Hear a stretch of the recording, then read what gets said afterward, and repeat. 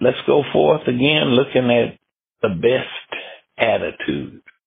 Praise his name. Matthew chapter 5, verse 10 and 11. The best attitude. Matthew 5, verse 10 and 11. Blessed are those who are persecuted because of righteousness, for theirs is the kingdom of heaven. Blessed are you when people insult you, persecute you, and falsely say all kinds of evil against you because of me. That's as far as we want to read and go tonight, and we'll conclude this teaching series on next week with verse 12 that says, rejoice and be glad.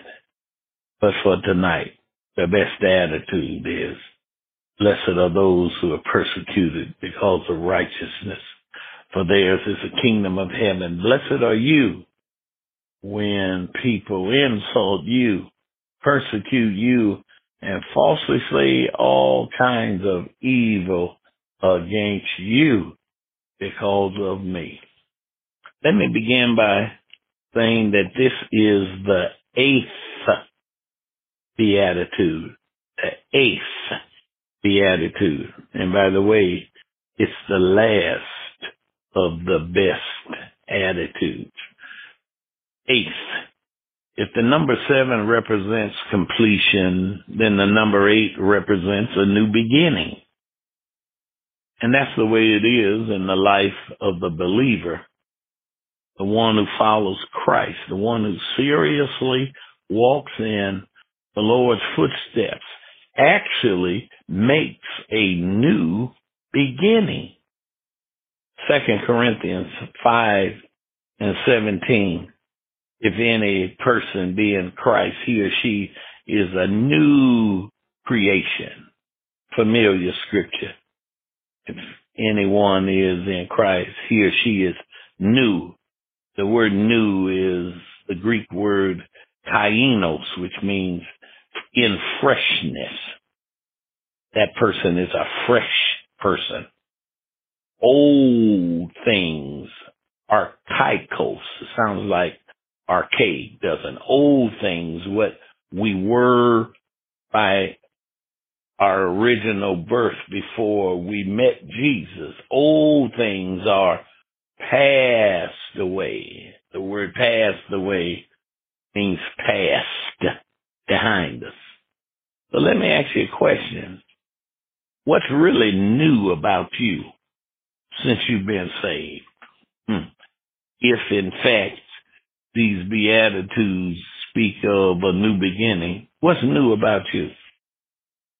What's easily discernible? If it's new, then how does the new you show in your attitude?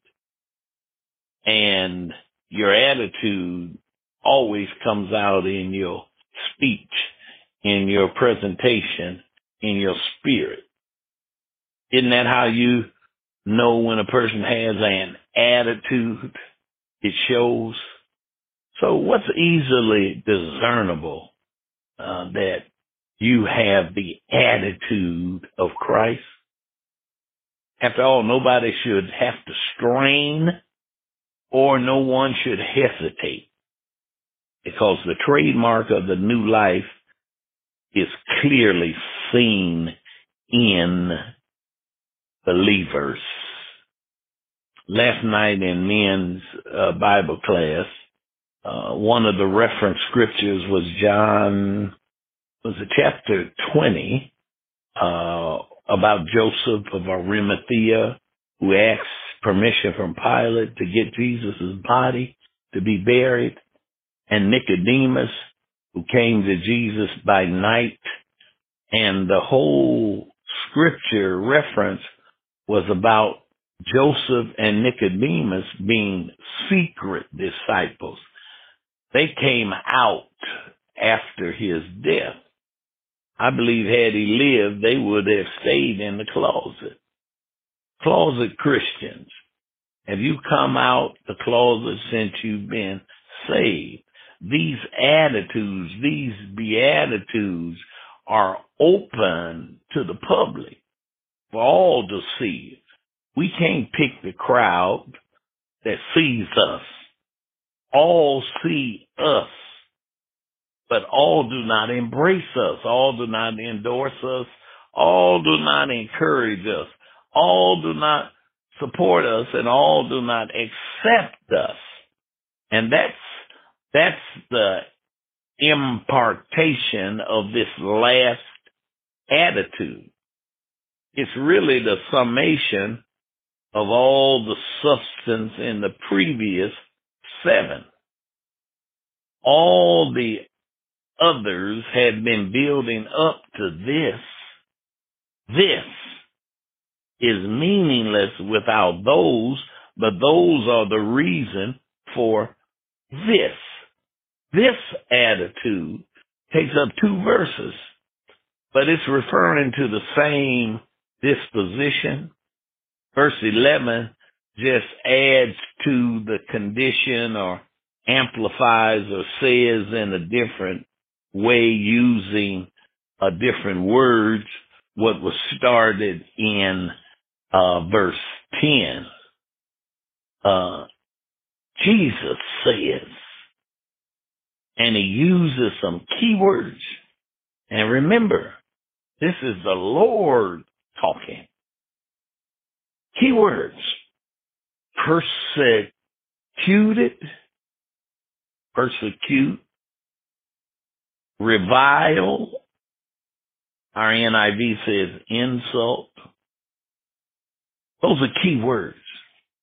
Persecute or persecuting comes from the Greek word that can mean flee, pursue, or suffer. It's the idea that one is the object or the victim of somebody else's attack or chase. They're after you. You're being persecuted. And then there's this word revile. NIV uses the word insult. It means defame, disgrace, cast in teeth.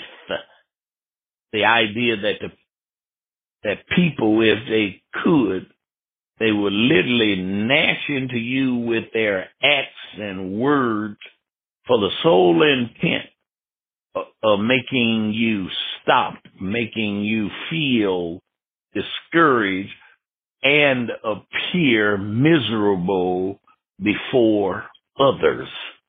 And Jesus said with these key words, hear me now, I'm teaching real good, I think. Blessed are those who are the object of other people's attack.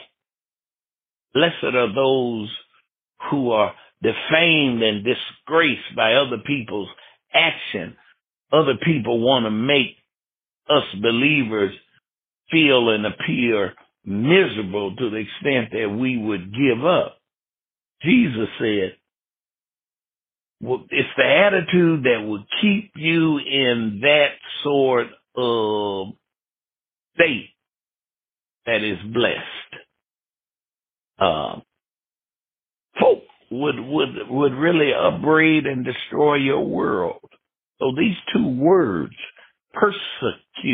persecuted, revile, carry powerful images. This is the only time in the Bible, New Testament, where the word revile is used. And remember, they're directed toward the same believers in verse 9 who are peacemakers. It's almost as though the peacemakers have somehow or another turned out to be troublemakers in the eyes of somebody. And that somebody is the world. The world. You know, we use that, I've been delivered from the world. Worldly people are not as godly people. What do we mean when we say the world? We mean, you know, any system or mindset or activity or culture, conduct that does not honor and love God. The world. You don't have to have a seminary degree or a GED to know the way and the people who are in the world. 1 John 4:3 says, every spirit that confesses not Jesus, that Jesus has come in the flesh, is the spirit of the world. It's the spirit of the Antichrist. And it's in the world now. John goes on to say, they are of the world, therefore they speak of the world, and the world hears its own. Then he says, but we are of God, and greater is He, God, that's in us than the ones that are in the cosmos, in the system that doesn't honor God. We are of the Word, W-O-R-D, and they are of the world, W-O-R-L-D. Do you notice how similar in sound and spelling in the English language those two are? Word and world. That's just how close and intermingled in reality believers are with unbelievers. We can't get away from each other. To get away from unbelievers or those who are in the world, you'd have to, what would you have to do tonight? You'd have to put someone out of your house tonight. And you'd have to stay home from school or work tomorrow. And that's impossible to just stop intersecting and intermingling and being in contact with. But you can be in contact with a person who is in the world and not become like them. And pray God that the reason why we're in contact with them is to get them to accept our Jesus. So the world is not our friend because it is not a friend to God. We do have to be kind. We do have to be nice. Remember the fruit of the Spirit. But we don't have to be cool with everybody. Some Christians just think they got to be cool and get down with everybody. But there are some conducts and conversations we should find, let me use a big word, repugnant and repulsive, and we should choose to excuse ourselves from them because we are not of the world. That's what Jesus is saying. You're going to get persecuted. You're going to be reviled because you are like me.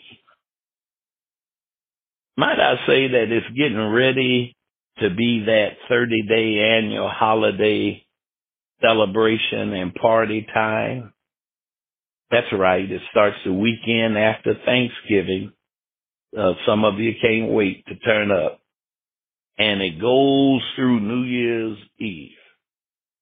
And having said what Jesus said, blessed are ye when men shall revile you and persecute you because of me, and knowing that we are not of the world, this might be the conclusion during this holiday party time.